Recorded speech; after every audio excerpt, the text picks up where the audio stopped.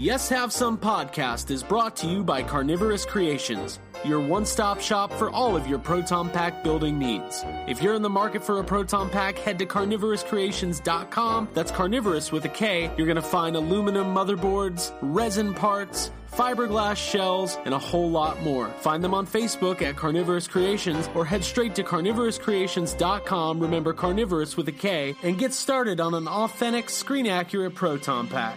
Do you want some coffee, Mr. Tully? Do I? Yes, have some. Yes, have some. We got one! It's time for another episode of Yes Have Some podcast. Look at him in really bad shape. Come on, please, please. Your weekly pop culture therapy session. Give me. I need. Subscribe on iTunes by searching for Yes Have Some in the iTunes store or find us on Facebook at facebook.com/YesHaveSomeCast. Sick vandalism. That is a deliberate mutilation of a public service message. And now, hold on to your butts and get ready to get stressed with your hosts, Craig Goldberg, Abigail Gardner, and Jacob Walsh. We're mutants. There's something wrong with us. Something very, very wrong with us. Hello, everybody. Welcome to episode 54 of Yes Have Some podcast. My name is Craig Goldberg. Thank you so much for joining us. We are in Atlanta, Georgia, and Valdosta, Georgia. That's right, two places at once. The magic of podcasting. Omnipresent. I love presents. Yeah, me too. We got presents? I hope Easter so. baskets. We did get a present. I got a BB-8 Easter basket at Target. No, you didn't. No, that was Walmart. Yeah. It was on clearance, and it's very cool. It's got cat toys in it now, so There you go. it's neat. Abigail Gardner. Hey, that's me That's you. with the Easter basket over here. Jacob Walsh. Hello. Hey. I like buying Hey. things. So, after like holidays, everything's on sale. So the $17 BB-8 Easter basket was $1.50. Yeah. Oh, boy. You got to get it. Mm-hmm. I mean, it's that cheap. It doesn't find really something to do with it. Yeah. It doesn't really look like an Easter basket. It just looks like a BB-8 basket. Like a decorative basket. Well, I was yeah. hoping my cats would get inside of it, but it's too small. Have you been putting treats in there to see if they'll jump in? I was luring them, I put Right. Daisy Ridley action figures, hoping she'd come by. hoping she'd come She'd look get at in her. there. Put when you- Luke That in there. would be a happy Easter morning. Yeah, I went looking for my Easter eggs, and I found Daisy Ridley. We were actually all together on Easter, Jacob, Abigail, and myself. Mm-hmm. Oh, yeah. It was that Sunday, and I remember I asked Jacob, I said, hey, do Easter eggs, or what's more offensive to you about Easter, Jesus or eggs? That's what I said. And Animal he cruelty. still hasn't answered me. I thought I said the eggs because the other one's not real. Oh, shots fired. Yikes. Well, that's the Yes Have Some podcast. This is our last episode, I think. See you later. guys. Episode 55 will never happen. No, It's the passion of episode 54. yeah, we were just talking before we started about have we ever said something like that was offensive enough to warrant a backlash? Maybe we just did. We just caused did? Yeah, I don't backlash, know. yeah. Whatever. No, it's fine. Everything's fine, Well, guys. it's over now, so It's over now. It was a good run. Just in the over. past. do whatever we want now. Now that everyone's abandoned us, we can. We've broken that barrier. We've broken the glass ceiling. Mm-hmm. Jacob, how are you, man? I'm pretty good, man. How are you? I'm doing fine. You How's good? your T-Rex? Yeah. Well, that's good. Yeah. We should probably just start off. Quick Do we have update. quick Yeah. update Let's do a on quick the update. What's going on? just to fill in our I don't wanna listeners. I don't want to talk about it too much. I went back and listened to the last episode, and I was like, "Oh yeah, I'm really angry about this." I'm an thing. angry I was person. like, "Oh, cool. I'm very upset about this." I did shoot an email over to Chronicle. I got one reply from them, which I don't really want to go into what they said because the issue isn't resolved yet. I haven't heard back from them since sometime last week. I think it's starting to push it. I think I'm probably have to send them another email soon, but trying to figure out some options here on what to do with the Rex. Yeah. Right. So, Jake, for anybody who missed it last week, it's worth going to check out. episode 54. I might be an episode off. Oh, that was episode 53. Yeah, that's 53. I said We're on 55 won't 54 now. happen. There we go. Yeah. Anyways, I digress. It's Studio 54. Yes, Jacob Walsh. Huge party. Had ordered the Breakout T-Rex from Chronicle Collectibles. The paint job was less than stellar. And we're yellow. We're trying to figure it out. We are trying to figure it out. Yeah, what I'd like to do is honestly, like, I don't really want to send it back. I don't want to replace it. I honestly, like, I wish I knew somebody that could just repaint it for me. Somebody who's really good at repainting. There is a guy like on Instagram who does that. I have reached out to him, but I haven't heard back from him about it. And I'm also afraid that he charges a lot to do that kind of thing. Yeah. I think that's probably my best option is just maybe I thought about maybe just trying to repaint it myself. I don't know, but I might ruin it if I do that. But right. I feel like if I still tried to looking repaint into it, you know, in Batman '89, when the Joker, when the Joker's in the art museum. And they're going up to Vicky Vale, and it's specifically the part of the Prince song that says "black and white, red and green," and they're just slopping paint on that, like, what is it, like Michelangelo's David or whatever? Yeah. I don't know what it is. That's what it would look like if I painted it. Yeah. So, let's not let me do that. But I love that scene. So. That's such a good scene. I always wanted. If there's any prop replica builders out there, because I love that they're like villains and they're supposed to be so bad, but they're like just defacing artwork. Yeah, and and they're just dancing. Also, yeah, exactly. They're just having fun. Like they're just looks like a having really a good party. time. Hey, it's just some fun. Right. I always really liked the gas mask in that scene that Vicky Vale opens up. It's like a cool red and green gas mask. And I thought that'd be like a cool prop to own. Yeah. So Kim Basinger, is it maybe is it not like a regular gas? Is there something like fancy about it? Well, it doesn't look like a regular gas. It doesn't like strap on over her head. She just puts it on over her face. She just puts it on over her face. So I don't know. It always looked cool to me. Yeah. It made me ponder that age-old question: where does he get those wonderful toys? Right. I'm looking at it. It's cool. So. Yeah. I'm looking at a very tiny photo Abby's looking of at the smallest picture. Like, is that what that is? Oh, I see. It's orange and green. Yeah. I feel like you could probably find those style. Maybe you would just have to paint it.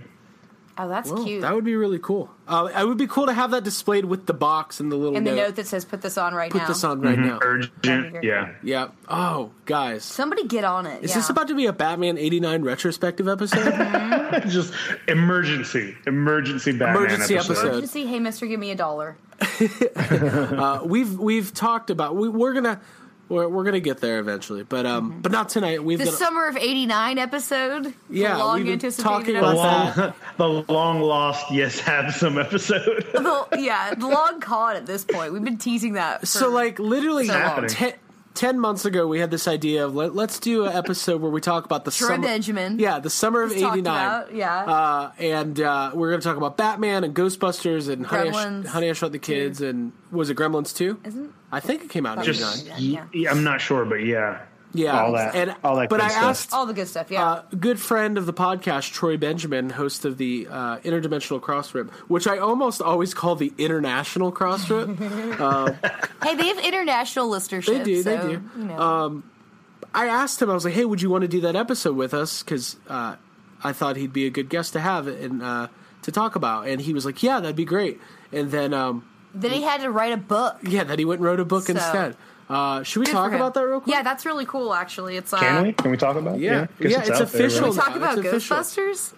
It's important to talk about Ghostbusters. It's very important. This is why it's important. Somebody, here we go. So, Troy Benjamin, he is a good friend of ours, and he's more than a friend. He's a podcasting brother. He's in the Wizard. He's a wizard. He's good. They're all good. He obviously he founded Ghostbusters HQ, one of the original Ghostbusters fan sites. Longtime fan, friend of the podcast, and all around good guy. Mm-hmm. He is.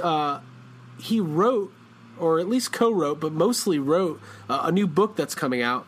You can pre-order it on Amazon. It's the Ghostbusters Ectomobile Owner's Workshop Manual, and it's going to cover all all of the Ectos, Ecto 1, Ecto 1A, and the new one from 2016, as well as all the Ghostbusters equipment, proton packs, traps. Very cool, all that kind of stuff. And it's a nice hardcover book. It's for pre-order. It comes out in October, and you can go to Amazon.com and get that. And I told him I can't wait to get my signed copy. Yeah. I have no plans on pre-ordering. I expect Troy to just send me one. Just Troy, send us 3 books. We would like 3 copies. I want an inscription.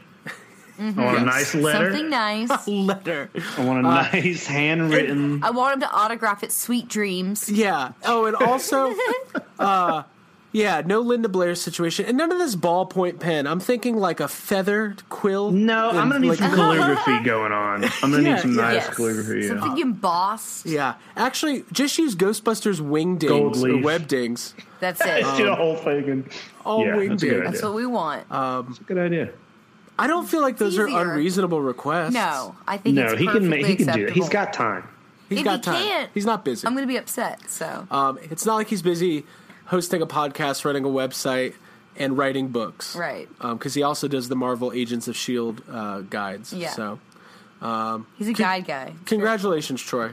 We thank you. We're happy for you. Why are we I just said we thank you. We thank you for your service to the Ghostbusters community. Yeah. That's what I meant to say. Absolutely. There you go. So that's really cool. Go to Amazon, pre-order that, and maybe when it comes out, we can have him on the show. Maybe. This is what we're going to do, guys. We're going to ask, like, Troy, we really want to have you on the show to talk about your book. Summer of 89. And then he comes on the show and we're like, it's the summer of 89. Yeah. We're not going to let him talk about it one time. It's going to be great. Let's do it. Cool. All right. The wheels are in motion. So, yeah, that's what's going on with that.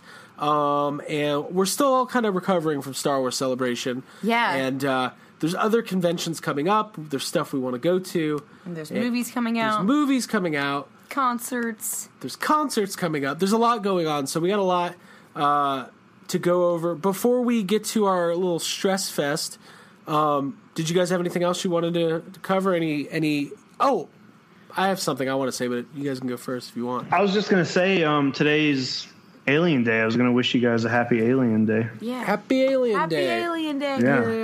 Yeah. May all your chest bursts come true. Mm-hmm. Face hug a friend. Face hug a friend. FaceTime a friend. And FaceTime them and then face hug your computer. And there you go. Be cute. It kind of feels like starting today, the next 3 or 4 weeks, we're going to see a huge ramp up of Alien Covenant promotion, posters, trailers. I mean, they put out something today. They put out like another prologue today that was I didn't watch it, but this could be considered spoilery, but all it said was the fate of Elizabeth Shaw revealed in new Alien prologue. So, yeah, I've cut it off. I've cut all that stuff off. They've already been. There's too many trailers. There's too many TV spots already. There's too many posters. There's too many everything. And I keep seeing articles where it's like, hey, newest TV spot, has a spoiler or something. So I'm just, it's coming out soon. Staying away from anything else they post. Yeah, don't go into the marsh, man. Stay away. Yeah. I totally understand that. It's true. Because those are treacherous waters. That's actually what my stress is about this week. So, little tease. Stress tease. I'm sure you all know tease. at this point. Cool. Before we move on, we wanted to thank one of our listeners who sent us a nice little care package. Mm-hmm. We posted about it on our Facebook. Zach Crago. I think I'm saying that right. It's either Crago or Crago. We're going to say Crago. Okay. If we're wrong, please correct us, Zach. Thanks, Zach. Zach sent us a couple. So I guess he hand drew some. So basically, he sent us a message and was like, "Hey, I sent you guys something," and we're like, "Okay, cool." And he was like, "It's Ninja Turtles related," and we were like, "Well, that sounds good to us." Yeah. And then it showed up, and he hand drew some Raphaels from the original animated series. But what's really cool is he got them signed for us and personalized by Rob Paulson, voice actor Rob Paulson, legendary voice actor Rob Paulson. Raphael. And he voiced Raphael. Yep. Rob did, not Zach. Rob voiced Raphael in the original Ninja Turtles, and I believe he does Donatello's voice in the new animated series. I think so. So Goof Troop? Zach wrote us a nice little letter, and I guess he went to an event where Rob was, what was it, at Animaniacs or Pinky and the Brain event? Yeah, I think it was something, he wrote it down. Yeah, I think it was Pinky and the Brain. It was a Pinky and the Brain Animaniacs. And I think they were doing a live reading of an episode. There was some sort of event. He attended, and he was kind enough to get us those pictures and get them signed. So very cool. Yeah. We appreciate it. We're never going to turn down free stuff. No, we love packages. We love getting packages. Although Abby hates the mailman. I don't like him. He comes to the door and knocks because there was a short period of time where a mailbox was like broken because a tree fell. And then, we didn't quite the fix it. The great tree fall of and then it just took us a while because, the mailbox, we just kind of set it back up on top of, the peg that it's on. So every time mail would go in, it would, topple over. So the mailman would have to come to the front door. But, it's fixed. But he still comes and knocks anyway, which I find jarring because I like to have my quiet mornings and my solitude. And I don't want to, hang out with him. It's scary. You're just hanging out, and there's just a knock. Dude, Craig got a Condoleezza Rice autograph in the mail 2 days ago, and that thing asked you was bent kindly to not bring this up. Dude, that was the best part of my day. That was the same day that we got the Raphael drawings from Zach, which was really nice, and then I got also the Condoleezza Rice photograph because Very Craig good was mail watching day. the Golf Channel and got really into her whole thing, which I mean I respect her and girl power, and that's awesome, and but the picture was also, all fucking bent because hold on, mailman. Hold on, this is such do it. What you're doing right now. You asked me to flatten it, so I got Stephen King's Nightmares and Dreamscapes and set it down on top of it, and then put a hammer on top of that, just to make sure that Condi looked good. So here's the thing: what you're doing right now is a complete it shaming? No, it's a complete mind fuck to our listeners. Because right now, the listeners of the Yes Have Some podcast, where we talk about Ghostbusters and Star Wars, like our life is falling apart if we don't talk about these things, are thinking, why the hell is Craig receiving a Condoleezza Rice? It makes no sense on any level, right? So right now, I'm do I explain the whole story, or do we just let them, do we just move on? Don't ask, don't tell? Because that's what I think. I'll tell the story really quickly. I was flipping through the channels. There was an interview with Condoleezza Rice. I have a mild interest in politics. Forget which side of the political spectrum you fall on. I find politicians to be interesting people. It was a very good interview. She's very smart, and I ended up. You collect autographs. I do collect autographs, and I didn't know much about her. I just knew she was in the Bush administration, which is kind of whatever. I started doing research. I got onto her Wikipedia page. I got into a deep Condi hole. Whoa, yikes! I ended up on her website. And there was a section for autograph requests that said, if you would like an autograph, fill out this form and we will send you one. So I'm not going to not fill out a free autograph form because who knows, she could be the president someday. Yeah. And she would be... And you're going to have a bent autograph photo of her. She could be the president. She would be the first female president, the first black female president. The first female president to have a song written about her by Against Me. There you go. So there you go. That's and really good. I don't know if she's a great person or a terrible person, but I know she plays golf. Seems cool. And now I have her autograph, and I framed it. I have not put it on the wall, though. It is not on the wall. So, yes, have some... here's our poll for the week. Should Craig put his Condoleezza Rice autograph on the wall? That is the question. You're not going to post that one into Mondo Trader? Yeah, I'm not going to put that on Mondo Trader. Oh, for Frame Up Friday? Yeah. Hey, guys, got my... Dude, I'm definitely doing that. I think it's a really good idea. Yo, got my Condi. Got that Condi. All right, cool. You're going to get so many likes. Cool. It's a Tyler Stout Condoleezza Rice Thanks print. for sticking with us, by the way, if you're still listening. Yeah, so thanks really for not abandoning, finding another podcast. We're still cool. We're still here. I promise. Don't worry. Cool. Well, that was fun. That was fun. You guys ready? You ready? Yeah. You ready? Are you ready? That gas mask. You ready to get stressed? I'm stressed. Let's do it. I can feel the stress.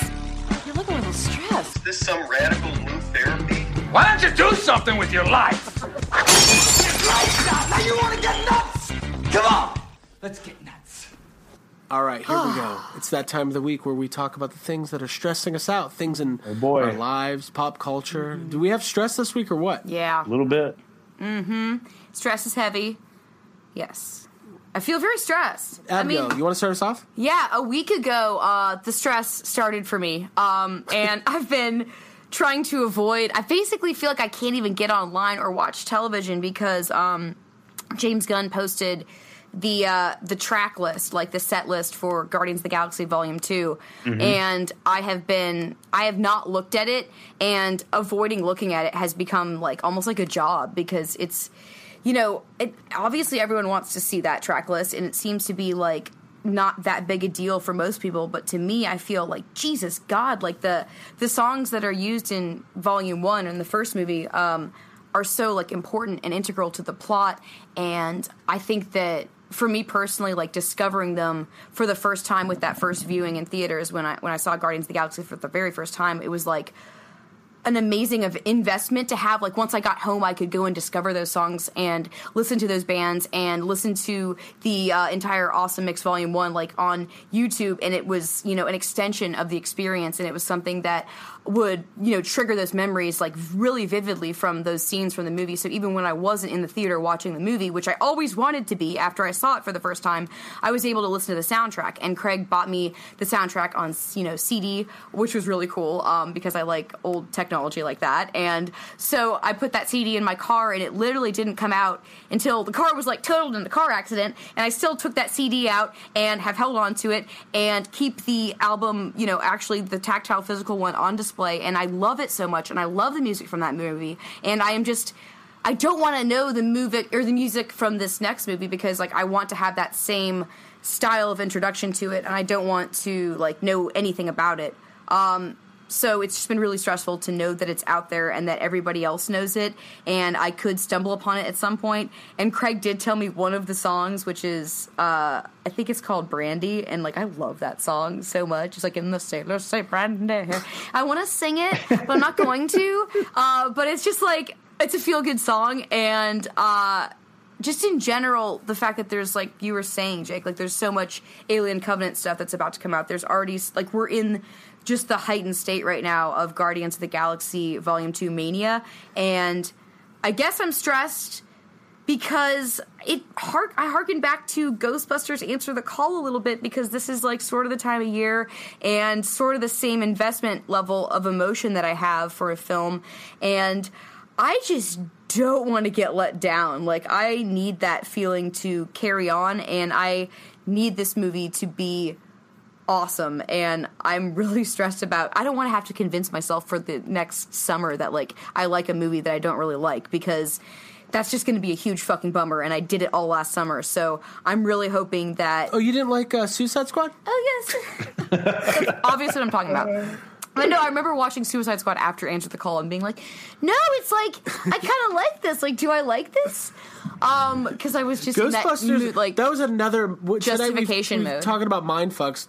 Answer the Call was another, like, it took me 6 months to, like, get clarity and figure out if I actually liked that movie, what I liked about it, and what I didn't like. Yeah. Jurassic World was a similar experience for me. Prometheus for you, Jake. I remember you've talked about that on the show a couple times. So I'm just like... Well, when you're so invested in a movie and you want it to be so good... Yeah. And you want... So it's like, Abby, you've talked a lot about, on our podcast, those times you went and saw Guardians 4, 5, 6 times in theaters, and how special that was for you. Yeah. Because, like, it was like... I was, like, setting the mold, because I've done that ever since, and Guardians was really my first love. Obviously, Ghostbusters is integral and important to me, and that's always kind of been an ever-present force, but, like, going and seeing Guardians of the Galaxy, I had watched, or I'd read some things online, like, kind of building up to the release of the movie. I was into Chris Pratt because I liked Parks and Rec, and I just was, kind of, like, stepping my toe into the Marvel universe and was...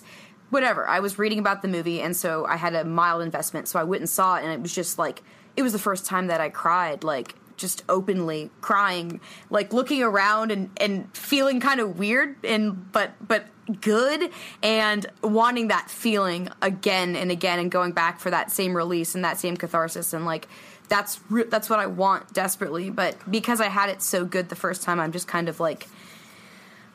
I guess I'm already being pessimistic, and I'm assuming it's just not going to be as good. It's gonna have, from what I've heard, there's like, you can't have too much Baby Groot, kind of like you can't have too much BB-8 in like the next Star Wars. I will say this: that scares me a little bit. So the reviews are starting to roll out, and the reviews are very good. Yeah. It's holding in the high 80% in Rotten Tomatoes, and all signs are saying that this movie is good. Now, Abby was just talking about the marketing blitz. We all love the movie Pop Star, right? Yeah. So, Pop Star, Andy Samberg, one of the funniest movies of the last couple of years, and hell yeah! One of the jokes in that movie was like just the ridiculous nature of marketing music and how there's like synergy between like pop musicians and like products. So you remember like there was the whole thing about the washing machine that would play Connor's new album? Yes. Mm-hmm. Well, that's kind of happening with Guardians of the Galaxy. Right. Did you read about this, Jake? I did not. 2 days from now, on April 28th. That's not fair. Hold on April. I'm inundated. I can't avoid it. April 28th, Amazon.com will have a limited number of Guardians of the Galaxy Volume 2 nacho cheese flavored Doritos bags. What the fuck? That have an auxiliary port to plug in your headphones and play the soundtrack. Piece of shit. No. That's not fair. That's the weirdest thing I've ever heard. So, well, I'm getting them. As a fan Cooler Ranch. Hold on. As a fan of Guardians of the Galaxy, as a fan of Doritos, and as a fan of limited edition like marketing, and as a fan of Ranch Dust, I need them. Are we going to get our hands on those Guardians Doritos? Is what I'm asking you. That's like that's part of it. Like the fact that the merchandise is like there's so much. I'm like almost oversaturated. You picked up the dancing, singing Groot for me at the store the other day. That was really nice of you, and I love it. But I had that feeling of like that pang of like, well, I don't know him yet. Like I don't know this version of him yet. So like I kind of want to hold off. And again, that harkens back to Ghostbusters Answer the Call, where I have like an entire shelf full of toys going into a movie that I haven't even seen yet. So it's just that investment level. I'm hoping it pays off. It's like stressful and trepidatious and all that. But again, James Gunn, like I've listened to interviews with him recently. He sounds, from what he said, I was listening to one today where he said that Disney and Marvel basically didn't have his hands tied at any point. There was no joke that he had in the script that they said no to. Like there was no inappropriate blue humor that they didn't want in there. So I'm like, if it's James Gunn unfiltered, then it should be amazing. So I shouldn't be stressed. But I am stressed. So. You're stressed. We always get stressed. Yes, here we are.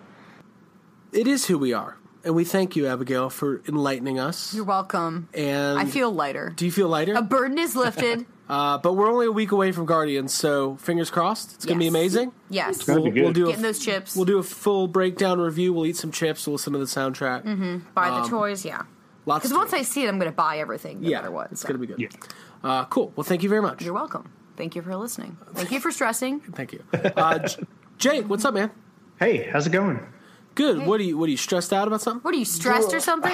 You know what? I got a couple stress things, but I want to go ahead and say they're a little more fun than last week's. Okay. Gonna take it a little lighter this week. Okay. Someone's like, I love Yes Have Some podcasts. They do this thing where they stress out about like toys and like Star Wars and like customer service experiences. And then they make fun of religion. It's really fun. Hey, that is fun. So I got two things I'm going to talk about. The first thing, so there's a documentary that came out this week. It came out. You can like rent it on Amazon. It was released just a couple days ago. And it's called 24 by 36, a movie about movie posters. And I watched it, and it's very good. Anybody like I know you guys have listened to us talk about how ridiculous we've gotten with buying prints and stuff like that. Watching this movie makes it worse because the movie starts off just kind of talking about movie posters in general, the way they used to be painted. They just talk about the history. There's a lot of interviews with some famous movie painters. It's very informative. It's very cool. They talk about kind of the downfall about when in the 90s they started using a lot of Photoshop, all that kind of stuff.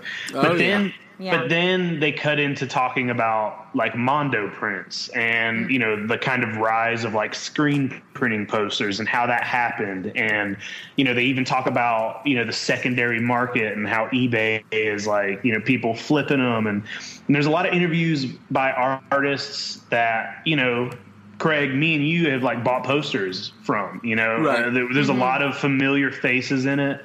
A lot of familiar prints. There's like, I'm like, oh, I have that. That's a print that I want. That one I've been trying to get. And it's really fun to watch. It's really informative. There's a lot of cool stuff in there. But the bad thing about it is like the movie's half over and I'm like, well, I got to buy some prints. I'm like on eBay. Yeah. I'm like on eBay. And Craig, I was like, just before the show started, me and you were talking, like you were on eBay looking at prints. Well, this isn't my stress, but I'll tell you right now, I'm in the middle of an offer war on two Mike Mitchell Star Wars. Wicket and Leia. Wicket and Leia. God, top two.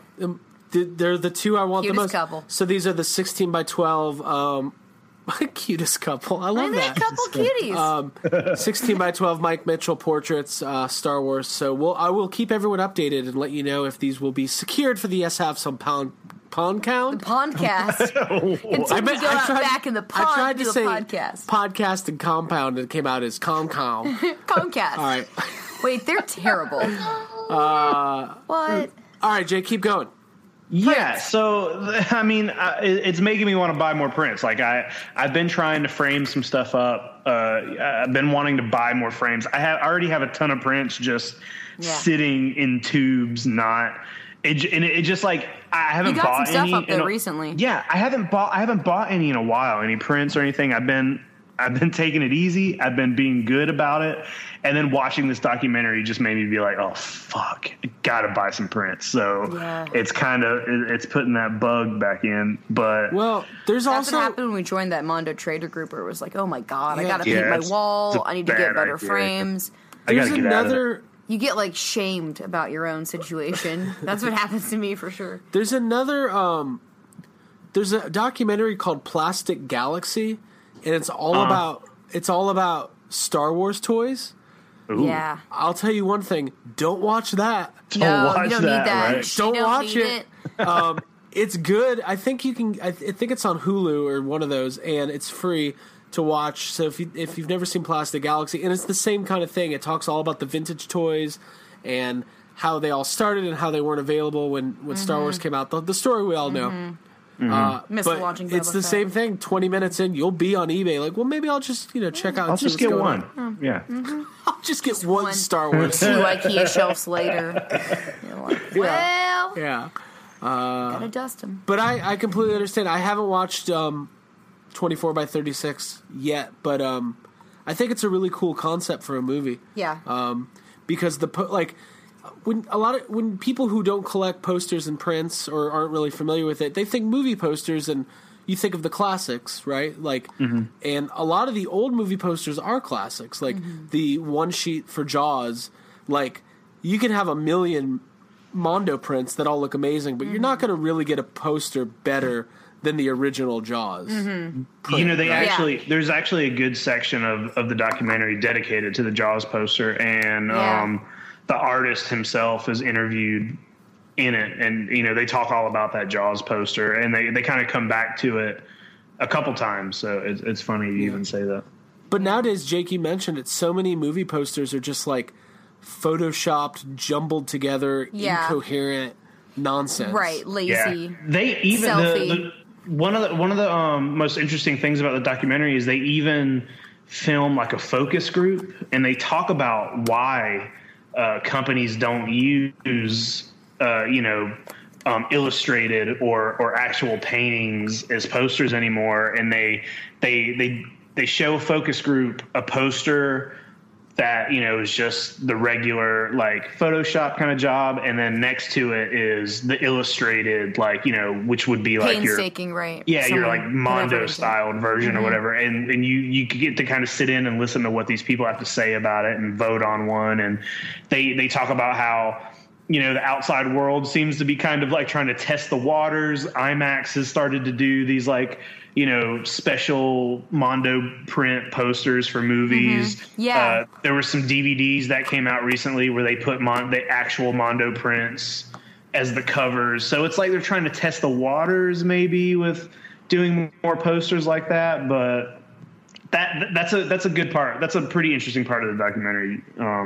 I don't want to talk about it too much. You guys haven't seen it. But. Yeah, well, right. It's interesting. I'm assuming most people are like, I like the Photoshop better, like because most people in a focus group are like, I like Melissa McCarthy because she's funny. So, strangely enough, a lot of the people are like, oh, well, if the poster is a drawing or illustrated, that means the movie's animated, right? Oh, people! God damn it. It's weird because I feel like no, it means it's good because it's got a good illustrated poster. I feel like shit. I feel like the other thing is like movies are so dependent on like the stars of the movies to like sell the movie. So it doesn't really matter what the movie's about as long as we can get like Matthew McConaughey's face. Dude, it's like that Passengers poster that was complained about. It was like Jennifer Lawrence and Chris Pratt's just faces. Yeah. And like you have no idea it's like a space movie or like any of that shit. Like you get no plot, basically you just get two attractive faces. It looks like I know you've probably seen like online those articles where it's like, hey, here's every Tom Cruise movie poster, and they look exactly the same. They kind of do that, and they kind of do that in the documentary. They go through and they're like, hey, here are the top movies from like whatever year. Look at all their and they show you all the posters that are similar, and they show you all of Johnny Depp's movie posters look exactly the same, and it's just his face. They make that point how they're all just, right. They're going with what works. It's formulaic and mass produced at this point without like a lot of art and style and flair and stuff. So yeah, I prefer the Mondo prints. My favorite prints are the prints that take like the most like the part of like the most arbitrary, like not necessarily minutia. Yeah, important part of the movie and make a whole poster about it. Specifically, I have a Batman Begins print I'm looking at right now, and if it didn't say Batman Begins on it, you would not know it was a Batman poster. No. Right. Because it's just like pretty. Christian Bale from a distance from behind, like walking through the snowy mountains. Yeah. With like the blue flower kind of in the front. Yeah. So, I mean, obviously, though, like, we all appreciate like art and like the craftsmanship that goes into these prints, and like they just look amazing. Like people fuck focus groups. That's all I'm gonna say. Yeah, dude, my like it's Drax the most and Gamora frustrating thing. Yeah. Right. They're my favorite things. So cool. Makes me happy. Yeah. Definitely let's check. Let's make sure we all check. Everybody, check out 24x36. Yes. Yeah. Us included. But you can get it on like Amazon and iTunes and all that kind of stuff. Yeah, I rented it on Amazon. It was like $3. So cool. Okay, cool. Very cool. Yeah. So this other thing that I want to talk about. I gotta talk about this. So, Craig, you've been going and buying all the Robin Hood figures, and I want to say, I don't know what your count is, or if you've completed that set at this point, or what. But I know you're getting there.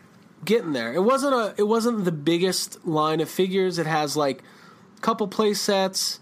One vehicle, and then like 8 figures. So I think some of the figures. We're getting there. Yeah, you're getting there. So you bought these play sets, and they all like most toys did back in the day, especially the play sets. Not really the figures, but play sets always kind of came with this little like catalog, and you gave me one, and it's the Kenner Action Guide. It is a Kenner starting lineup action toy guide from 1991. Ooh. And I have not been able to stop looking at this thing. It is amazing. Like these, I wish, like toys don't come with these anymore. Toys are very different than they were, in 1991. But this book is amazing. And it's got like the best. So like the first 5 or 6 pages are all Batman stuff. And it's like stuff that I didn't even know existed. And I've never collected Batman stuff, but when you look through this little booklet, I'm like, oh wait, I'm like my life's mission is to find that rapid fire 6 discs at people. I want that. Right. It has it has the Robin Hood toys. But dude, like as you keep going, like middle of this book, there's the Swamp Thing figures. Yes. And they're so weird looking. And I don't really remember. The only one I remember is like there's a play set that has kind of like a Venus flytrap on it. And I know that I had that. And I guarantee you the only reason I had that is because I was like, there's a flytrap on it. I want it. It's like Audrey 2. I need this. But I want to collect Swamp Thing now. Well, there's some cool. My favorite so it's the theme song. The Swamp. Yeah. Okay. So that's two things. The theme song to the animated show of Swamp Thing was amazing. It was just Wild Thing. Swamp Thing. Yeah. But they changed it to Swamp Thing. You are amazing. I think we know what our show music's gonna be. You make everything nasty. Yep. That's Wait, it. no, you fight everything. He doesn't make it. He fights it. But I am watching some Swamp Thing. No, you're Swamp Thing. Go ahead, Greg. Your favorite. It's just good. There's a Swamp Thing play set, and it's like the Swamp Trap. And I just love how they went all out on old toy lines. It was like, well, we got Swamp Thing. We've got 5 different variations of them. We've got the heroes. We've got the villains. Guys, we need the swamp. Yeah. Buy the swamp. Get the whole swamp. Yeah. So it's just awesome. Yeah, that's the one with the fly trap on it. Yeah. Yep. Dude, oh, okay, that's what you were talking about. Yeah. Usually you have to provide your own swamp. Yeah, like it's just so cool seeing these books because they just have, it's everything that we owned. It's got all the toy lines that we loved, a lot of the stuff that we're trying to collect now. It's got all of the Beetlejuice figures in here, and like all of the Bill and Ted figures, which are ridiculous. I'm sitting here looking through the Bill and Ted stuff, and there's like 6 figures, right? Not including Bill and Ted. You get 6 other figures. Every one of the figures are from Bill and Ted Part 1, except for they also have the Grim Reaper. Right, and it looks nothing like the Grim Reaper. Oh, that's good. It's just a skeleton. Yeah. No. So that's great. That's why Kenner, dude, there's people who exclusively collect vintage toys, but they just collect Kenner because if you're going to collect toys and you want to look at the stuff that from that nostalgia pocket, late 80s, early 90s, you're looking at Swamp Thing, Bill and Ted, Ghostbusters, Beetlejuice, and Batman. Like, you're set. Like, what else do you need? Yeah. That's it. Yeah. Deal with it, Ninja Turtles. It's amazing. It's amazing. And the last, 5 pages of this are the real Ghostbusters figures. And it's the play sets, the costume stuff. And it's just, I want all of it. I want to have all of this stuff. And I want it all to be in as good as condition as this little booklet is. This booklet is perfect. You got it fresh out of your play set that was unopened or whatever. Yeah. And when we were at Star Wars Celebration, there were a lot of there were some vintage toy sellers, and we saw one case that had 5 or 6 old toy booklets in it. Yeah. And they wanted $150 per book. God, yeah, they were Kenner marketing catalogs. Yeah, and one was from 94 and it had all the Jurassic Park stuff on the cover. And I was like, man, I just want all these old books now. So I just want to look through all these old catalogs and just look at these toys. What I love, so I do I collect some stuff in package, some stuff not in package. I like buying mint in package play sets and role play items from real Ghostbusters, but not necessarily to keep them sealed. I just want to be the first person to open them. Yeah. I want to buy a mint in box Ghostbusters Firehouse and then have the experience of opening it, stickers, putting it together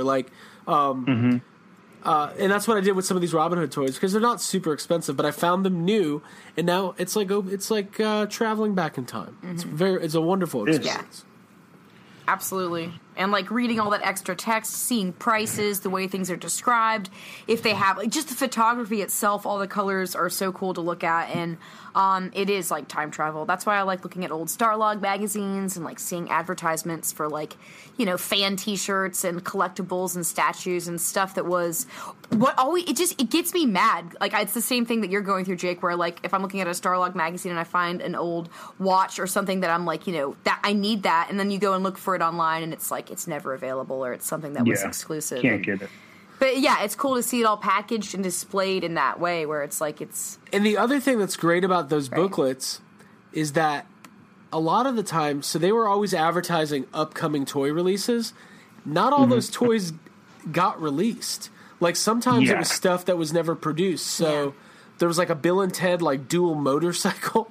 I think that's in here. Yeah, that was never released. And then like can someone ride on the middle part? And then Genghis Khan. Oh, Rob, there you go.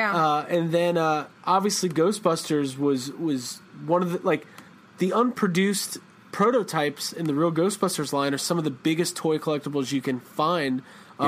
Egon's laboratory place that was never made. There was like one prototype found at one time. Yeah. So the what if factor of like, what if this would have been made? That would have been amazing. Right. So Jake, what you're telling us is you're about to buy some Swamp Thing toys, huh? Dude, I'm about to start buying them Swamp Thing toys, man. You know, like a while back, whenever DC did their New 52, I was like, you know what? They're starting fresh. I'm gonna start something. I'm gonna pick up one of these issues. And Swamp Thing was what I started reading. I really liked it. I wasn't able to keep up with it, and it's probably started over at this point anyway. But I remember watching the movies, the Swamp Thing movies. I've never seen the cartoon. I don't remember the cartoon at all.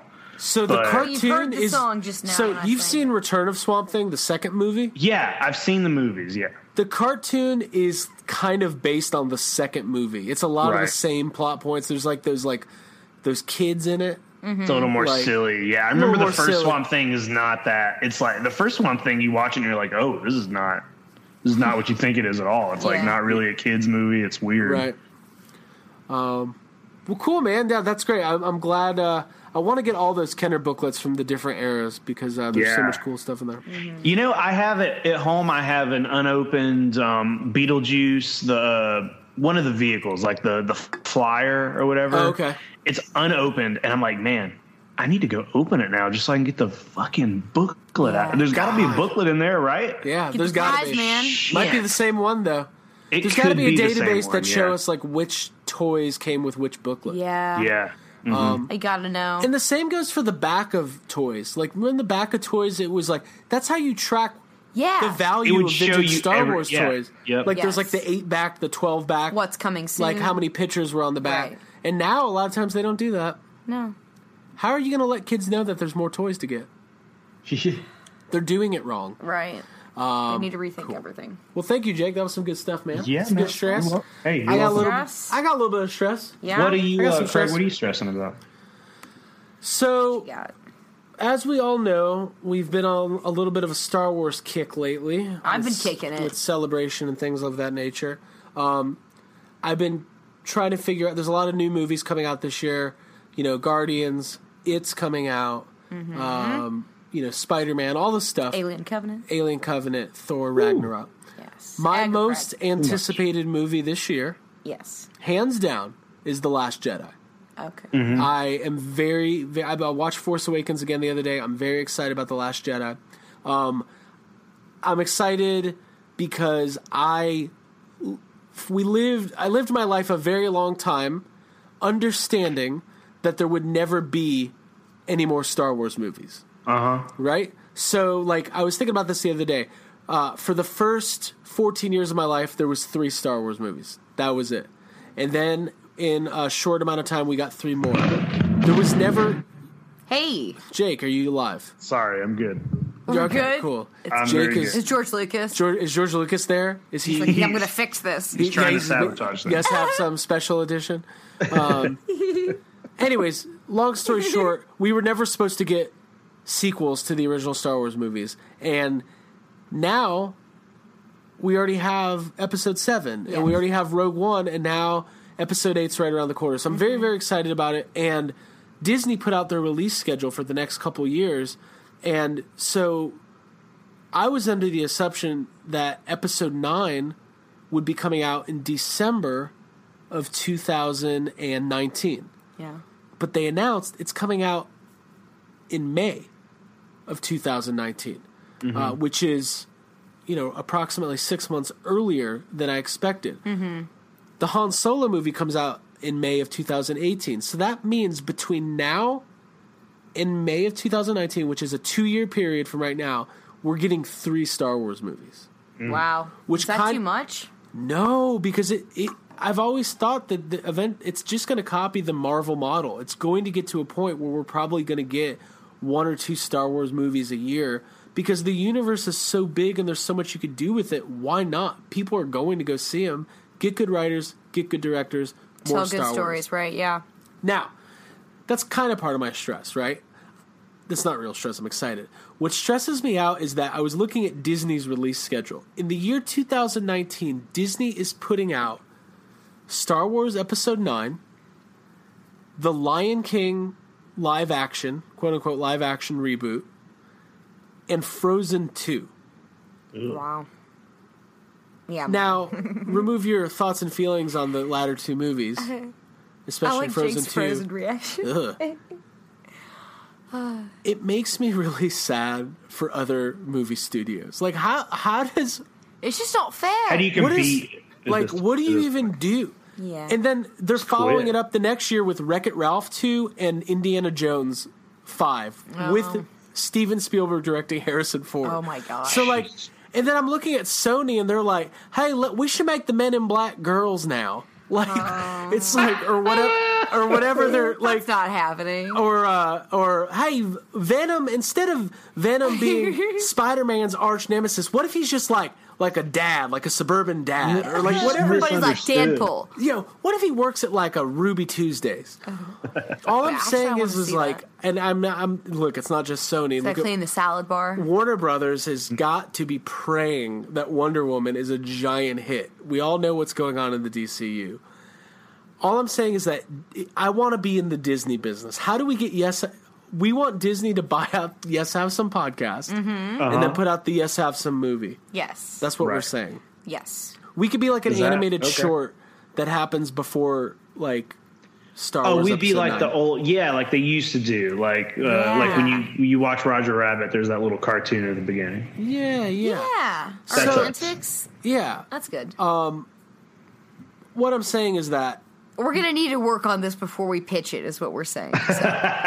But we have like a rough idea. What I'm getting at is that Ghostbusters is always my number one. It'll always be my number one. But I'm kind of at the point where I'm realizing, like, I don't know if it's going to happen for us, guys. You're looking the other direction? Like, I feel like... Checking the classifieds? I think there's going to be more Ghostbusters content, but what if Ghostbusters...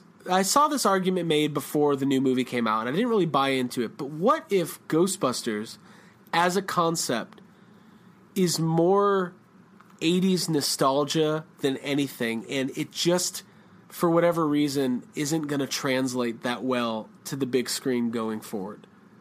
And are we even going to get to a point where a great writer and director can tackle it and give them the opportunity to do it? Like, that's what I'm worried about. I think I see what you're saying. I understand. Yeah, I'm losing hope over here. I don't share those like concerns. Like, okay, the last movie was not. It was bad, right? It wasn't good. It wasn't great. Is that what we're saying? Is the Yes Have Some pod? Are we coming out and just saying it? It's not a great. I mean, come on. There are some good things. There's some good things. It's not a great movie. It's got a couple things.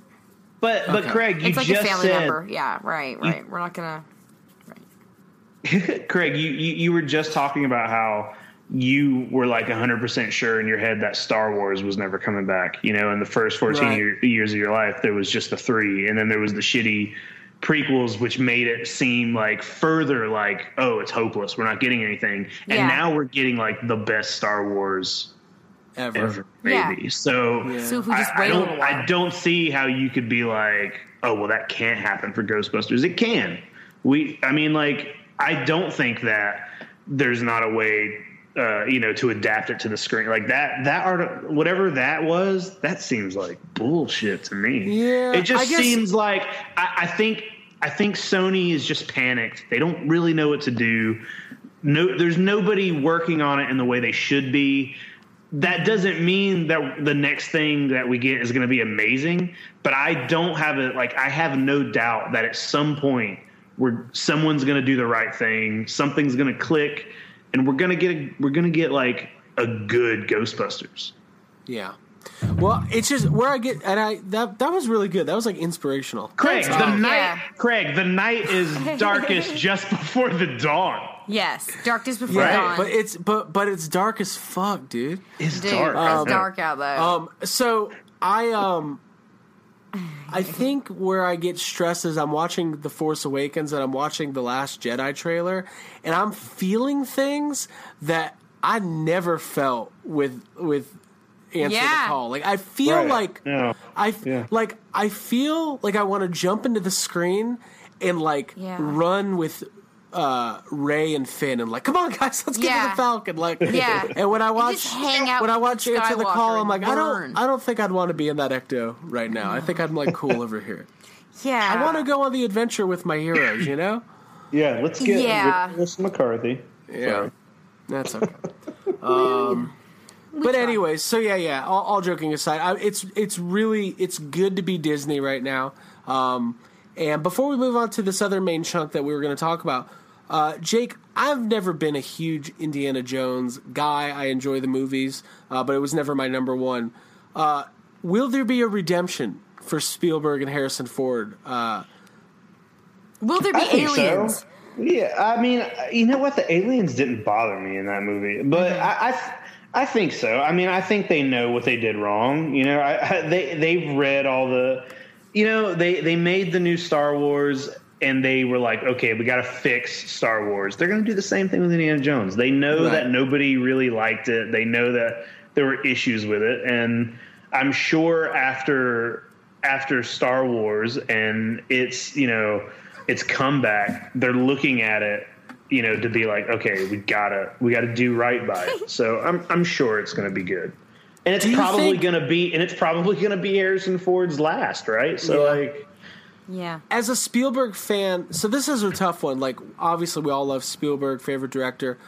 Do you think the franchise would be better served with a more of like a J.J. Abrams Force Awakens type situation, where you bring in a young, hungry director who grew up with those movies, who wants to put their own spin on it? Yeah. Maybe like, I mean, if you told me like, hey, someone else is going to direct it, but it's going to be like the Force Awakens of the Indiana, then I'd be like, yeah, sure.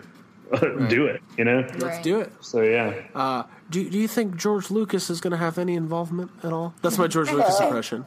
He'll be behind the camera, and he'll talk to people. He'll be there. He'll offer some opinions, and people will be like, "Yeah, George, that sounds good." That's pretty. I thought you were going to say he'll be behind the camera, 4,000 miles behind the camera. It'd be one of those. Yeah, George, we'll do that in post.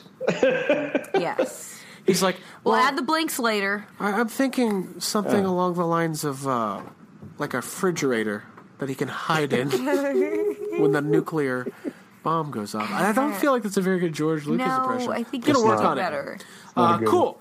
Well, thank you guys for indulging me. Thank you for letting me stress. I love Ghostbusters. I care for it. It's like my child. Yeah. A child. And I want to see it. I want to see it flourish. Yeah. I don't want to see it. You know.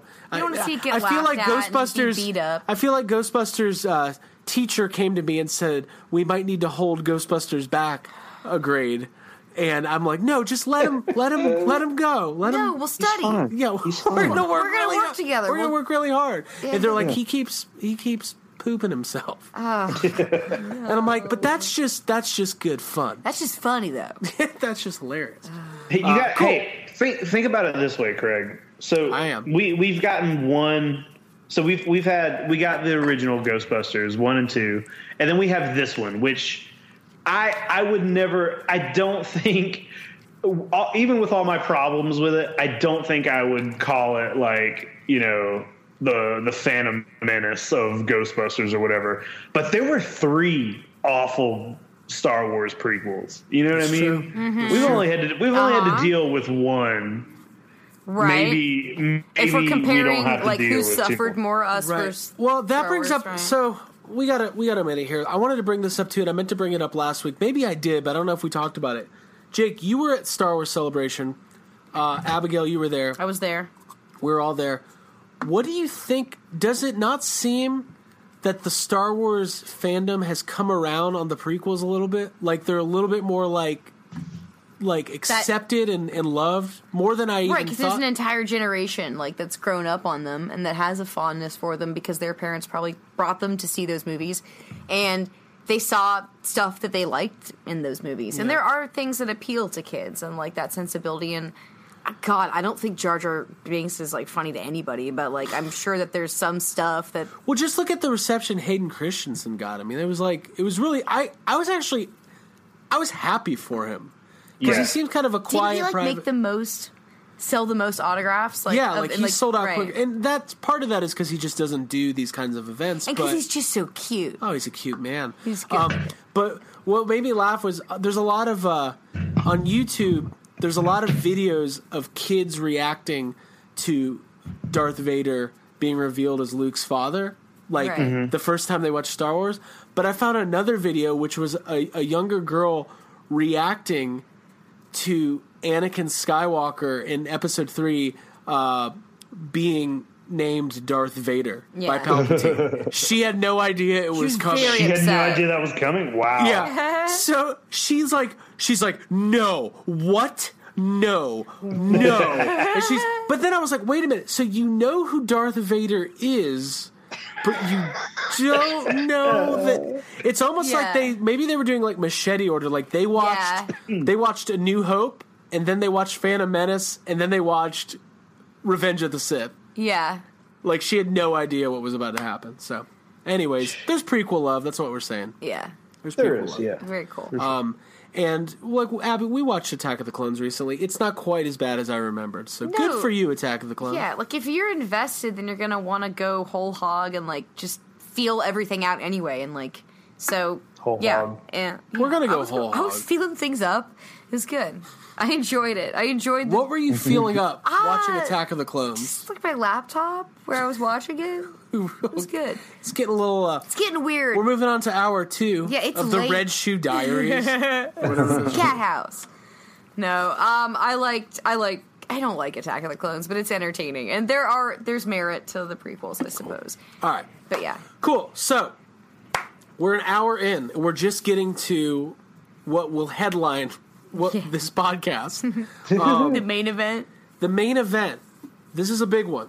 Mm-hmm. There's a little movie coming out next year. It's filming right now. It's called Jurassic World 2. Yes. It is the follow-up to Jurassic World, which was obviously the sequel / reboot-ish, kind of ignored the second 2 Jurassic Park movies, but they're still canon, but we're just not going to talk about them. Jurassic World. But we might have to talk about them. We might have to, because it was confirmed. Yeah. Jake, you want to reveal the news? I think everybody knows. Oh, do I get to do it? Yeah. You get to do it. So it was confirmed, last night or the night before last that Jeff Goldblum as, Dr. Ian Malcolm is going to be in Jurassic World 2.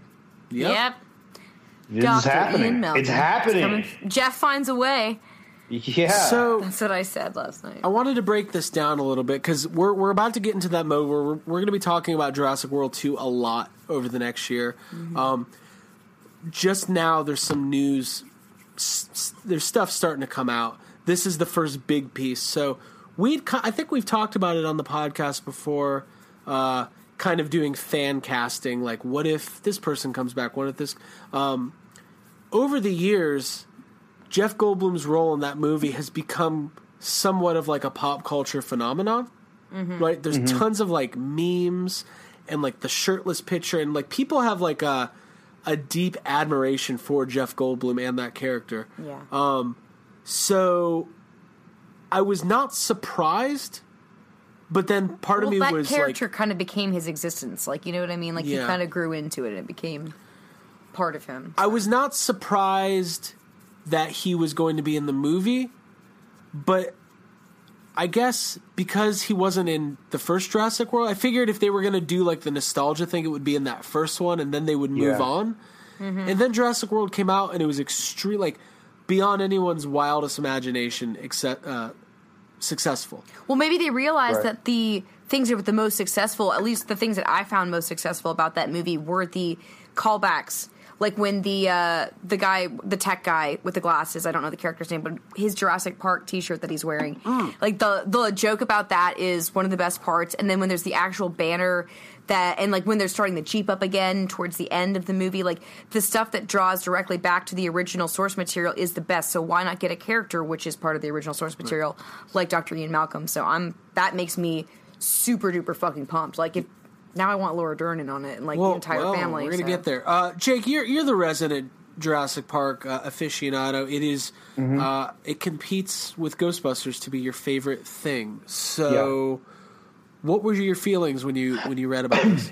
I mean, I was actually surprised that they brought him back for it, and I know they do tease a lot of that kind of stuff in the first film, but I thought they were really heavily trying to be their own movie all right, well, there's tons of callbacks to Jurassic Park, but they also make it very clear that these are all new characters. This is a new thing happening. Mm-hmm. That old park, doesn't exist. Like they make a point to be like, that was 25 years ago. This is the new Jurassic Park.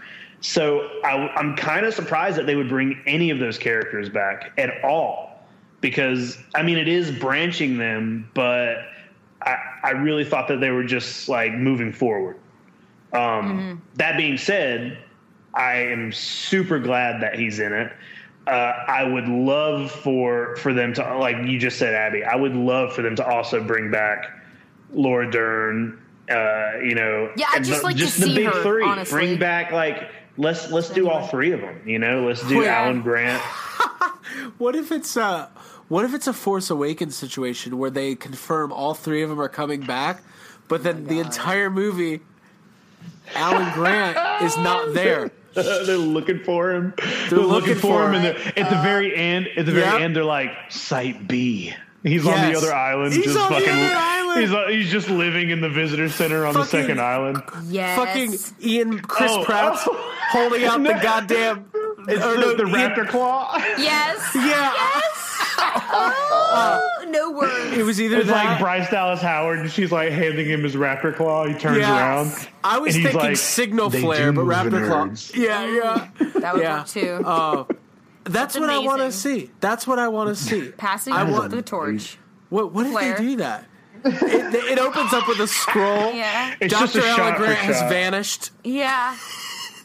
Dude, the score would work perfectly for that. So yeah, like do it. Please. God, now I'm just thinking of that scene. I'm thinking of the end of Force Awakens, but it's just Bryce Dallas Howard and Sam Neill. Right. And for some reason, he's wearing Jedi robes. Yeah, for sure. But like his hat. Sam Neill has come out and said like he would definitely like to return to Jurassic Park, and I think. And I know Jeff Goldblum is maybe a little more popular, and everybody. Jeff Goldblum's kind of got some of that like Bill Murray thing going on, where everyone's like super into him, bravado, and they're like, "Oh fuck, Jeff Goldblum, he's weird, he does things." But I think it would be amazing to bring Grant back, because Grant is like, he's always more of like he's kind of the voice of reason. He's a little more grounded. And I feel like it would be really fun to have him just show up in Jurassic World. Mm-hmm. Well, let's talk about this a little bit. Let's break this down. So we early on in Yes Have Some history, we broke down the 3 Jurassic Park movies. We did. And even though that was like our second episode 2 and 3? Yeah, it was like episode 2 and 3. But those are fun episodes. So if you've never gone back and listened to, I'd say go back. We crossed so many lines. Yeah. But it was fun. It was fun. Jeff Goldblum kind of plays Ian Malcolm a little bit different in The Lost World. I have a feeling the way he plays him in this movie might be a little bit more reminiscent of Jurassic Park. Yeah. Right. Yeah, because I feel like their very first note to him would be like, forget Lost World. They were like, forget it. Forget that character. We're not bringing your daughter back. We're not bringing Sarah Harding back. Just forget No. We're focusing on the first Jurassic World. Yeah, and I mean, that would be smart. That was right. one of those things I always thought was weird about the Lost Worlds. I'm like, this is a completely different character just with the same name. Yeah. Right. Yeah. Jeff Goldblum reprised his role in Independence Day last year. Mm-hmm. And that movie wasn't great, and he played that character a little bit different, too. Yeah. Right.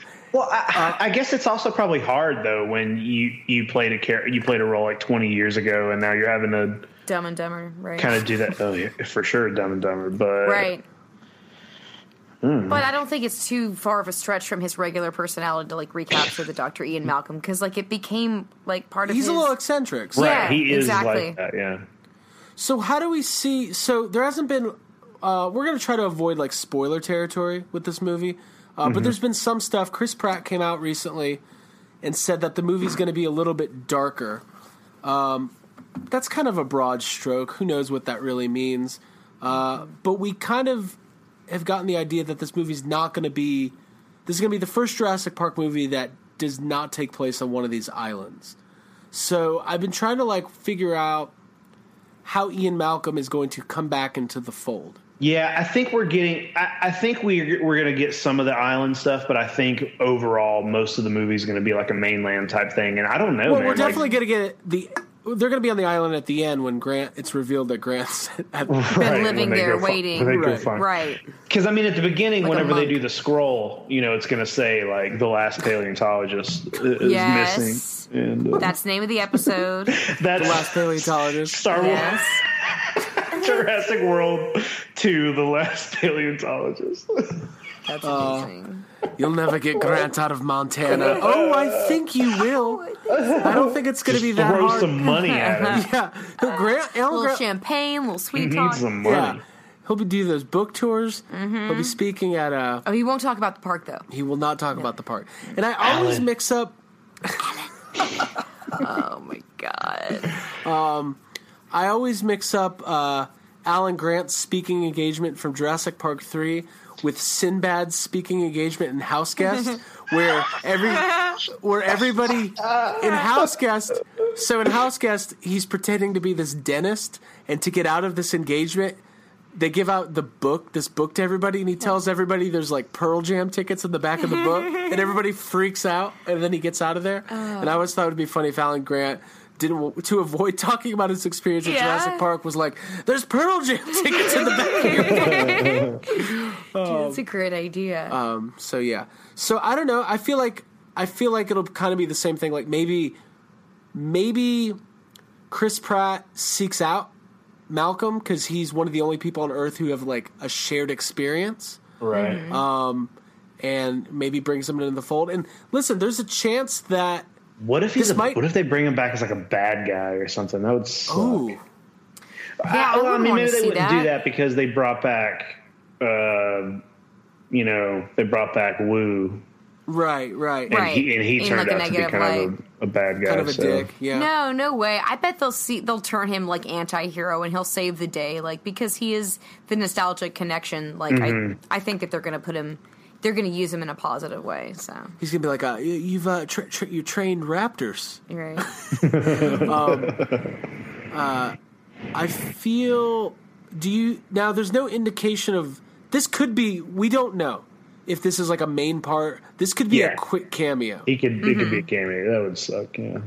We're going to look back at this in a year and a half. Be like, wow. I don't think they'd be announcing it and it wouldn't be this big of a deal if it was just like a quick thing. Yeah. Right. We're going to look back. I feel like they are hiding more people who are returning that they don't want to announce and have those be the surprises, and that having Jeff Goldblum back is the one thing they're going to let us onto. So I'm holding out for more returns of original cast members. You going to look for Laura Dern? Yeah. I'm going to keep bringing that looking Rex for Laura back. Dern They've until I already find said her. that too.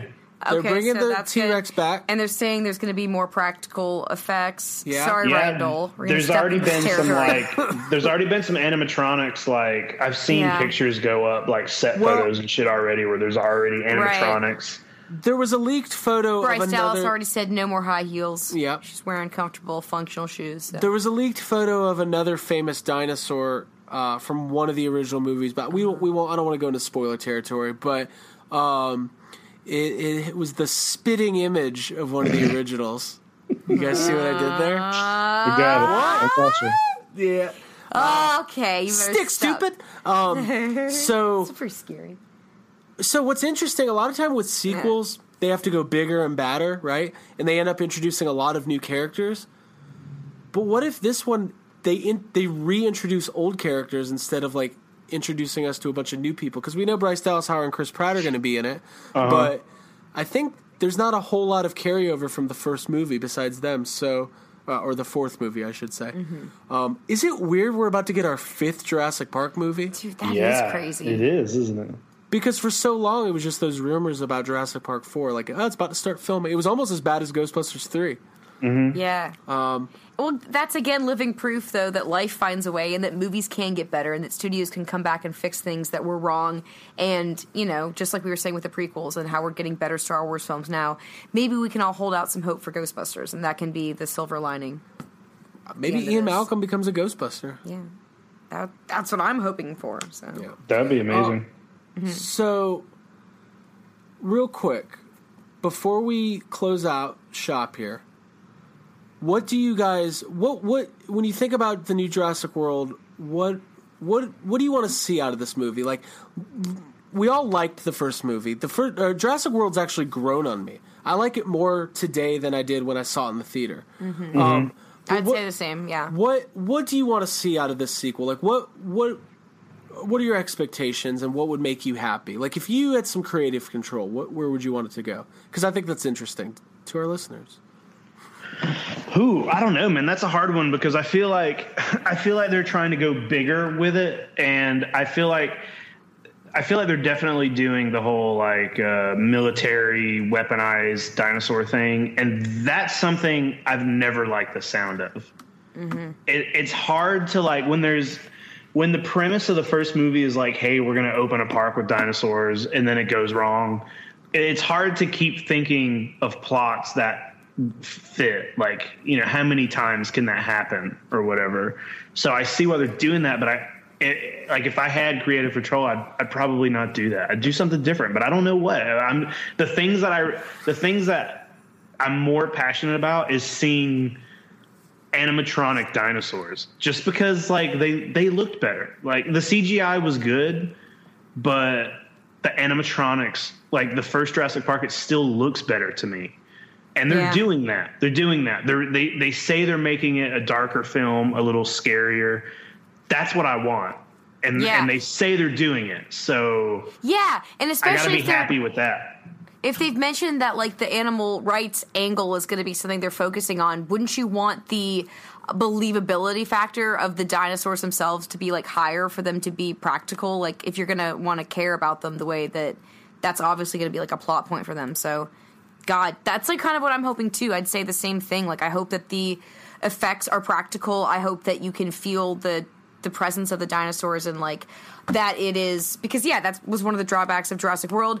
I'd also say I hope that Bryce Dallas Howard as Claire Dearing and that Chris Pratt as Owen are just more likable. I'd like to see like their chemistry. I'd like to see like better use of those characters, because I did struggle to like Claire, and I think by the end of the movie she does make like a transformation arc, and I think that she's like more of a badass, like carrying the flare and doing all that stuff. So I'd like to see her continue on with that, and I'd like to really like get in her camp and get behind her and end up liking her more so than I did in Jurassic World. So I have a feeling when this movie starts, they're not going to be together. Like, that seems like kind of predictable, but I have a feeling that they won't like be like an ongoing couple. Like, they've gotten married and everything's good, and they've got like a little baby Triceratops that they keep in the house with them. Right. I hope part of the plot is that they're using dinosaurs as modes of transportation, like dinosaur Uber. And like Flintstones? Like you're like, okay, cool, we have to order our Uber now. Oh, cool, let's get a Stegosaurus. Right. That'll be fun. Go for it. Go ahead. Good. No, I was just gonna say, like when you're watching the first Jurassic Park, it doesn't matter that it's 25 years at this point, or 24 years, whatever. But like the scene when the T-Rex breaks out of the fence, that whole sequence, it's a, I don't know, 10, 15 minute sequence of just that, their cars breaking down from the minute their car breaks down in front of the gates or the fence, to that last roar he gives out before they cut away. That whole scene, that is one of the best scenes in a movie ever. It's just, it's very well put together. It's terrifying. It's like the shots they're beautiful to look at. It's just the best mix of everything. And there isn't really anything like that in any of the other Jurassic Park films. Part 2, they did another, like, they tried to, they did the thing with the bus, and it was 2 T-Rexes this time. But that scene doesn't have any of the weight or like the tension that the scene in the first film does. And it would be great to see something else like that, something that's like scary. And I know we were like, I don't know, 8 whenever we saw Jurassic Park, and of course, maybe kids today or someone who was older seeing it for the first time, maybe it's not as scary to them. But that scene is very tense, and it's kind of terrifying. It is, but you make a good point, because Jurassic Park is comparable to Jaws in a lot of ways, just from the point in Spielberg's career. Like, he's said it before. He has said Jurassic Park is kind of a spiritual sequel to Jaws. And from a cinematography standpoint, like, there's iconic shot after iconic shot in that movie, especially that scene that you're describing. And God, I hope for some of that too. I mean, J.A. Boyena, is that his name? He's a younger director. He's done good stuff. Everybody sings his praises. So hopefully he can bring something to the table that's like, it's really hard to do a unique, fresh spin on Jurassic Park. Yeah, but they're huge shoes to fill, right? Yeah, and sorry, I was trying. Those are like the biggest footprint. Yeah, I was trying to think of a pun for huge shoes to fill. And they've already come out. Sorry. But they've come out and part of the plot in Jurassic World was that dinosaurs exist, and it's a world. They're no longer relevant. It's right, or their existence is no longer a point of amazement and wonder. Yeah. So you can see it because there's little kids like at a petting zoo with like the little tiny dinosaurs, like the baby ones, and you're like, I'm like, why is this kid not freaking out more? But I guess that's part of it. It's like they're inoculated or whatever. Because it's like, oh, we see them so often. It's just like an accepted part. If you're born in a time where dinosaurs exist, so it's like that's why they had to go and create the Indominus Rex. Yeah. So, I hope they get away from like the genetically modified dinosaurs too, but I have a feeling they're. You don't want to see any more cuttlefish? Cuttlefish genes? I thought that was the best. I mean, that's no dinosaur. So no. Depends on what kind of dinosaur they cooked up in there. Verizon Wireless presents Jurassic World 2: The Last Paleontologist. Guys, speaking of Jurassic Park, have either one of you read the book, the Jurassic Park book? Has. I have read Jurassic Park. Yeah. So there's a scene in that book that's it's a pretty great scene where Grant and the kids are going down a river and they have a run-in with the Tyrannosaur, and it's pretty crazy. It's one of the famous scenes in the book. It's a famous scene out of the book that didn't get put in the movie, but there were early, like, they wanted to put it in at some point, and it just didn't make it for whatever reason. You can go online. I saw this today. A guy who runs the website Jurassic Time. He recently won an auction of some original Jurassic Park storyboards that came straight from Phil Tippett, who worked on Jurassic Park, and there are storyboards from that scene, and he like put them together in a video. He put them all together for people to see like what it could have looked like in the movie. So it's pretty cool to check out. Maybe we'll post a link on our Facebook or something, but it's cool to see stuff like that. Like we've mentioned this multiple times. It's really cool when one of your favorite movies that's over 25 years old or something, and new stuff pops up, and we're like, oh, this could have been in the movie, you know? So yeah. Well, maybe they'll. Hey, I've always wanted to see that scene on the screen, so maybe it's something they'll utilize and revisit. Hey, maybe Lex and Tim will be back. You never know. I'd be down for it. Could be, sure. Yeah, but probably not. Lex will be doing paintings, like Robert Englund. Lex will be doing self-portraits in the corner. Well, cool. So we're going to be talking about Jurassic World a lot over the next year or so, and it's just another movie to look forward to. Yeah. There's a ton of them. Guardians next week we'll be talking about. Yep. For sure. Anything else before we sign off, guys? I think we covered it. I think we got it. Cool. Jeff Goldblum's back. He's coming back. We're all pumped. He's back, y'all. Yep. Cool. I don't know what that voice was. I liked it. It's good. Before we sign off, do not forget to check us out on Facebook. That's going to be facebook.com/yeshavesomecast. All of our latest announcements, contests, things of that nature. Come interact with us. It's fun. It's a good time over there. Yeah. And you can find us on social media at YHS Podcast, Instagram and Twitter. And then our website, yeshavesomecast.com. You can find our episodes. Abby's blog posts are up there. Abby, check just them out. what'd you post? What'd you do? I talked about Star Wars Celebration and how stressful and amazing it was, and all my experiences, and I broke it all down, so it's up there. Make sure you go check out yeshavesomecast.com. Get caught up on Abby's thoughts and feelings, as well as you can find our episodes there. But the easiest way to find our episodes is going to be on iTunes or your preferred podcast app, Downcast or RSS feed or whatever you use to get your podcasts.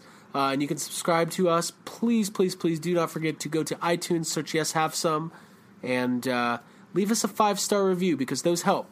That helps us get more attention and more listeners. And the more listeners we have, the more fun stuff we can do and more fun contests we can have, like our Lego more Lego Firehouses. Firehouses. That's coming soon. Coming soon. We're going to be doing the drawing on May 1st for that.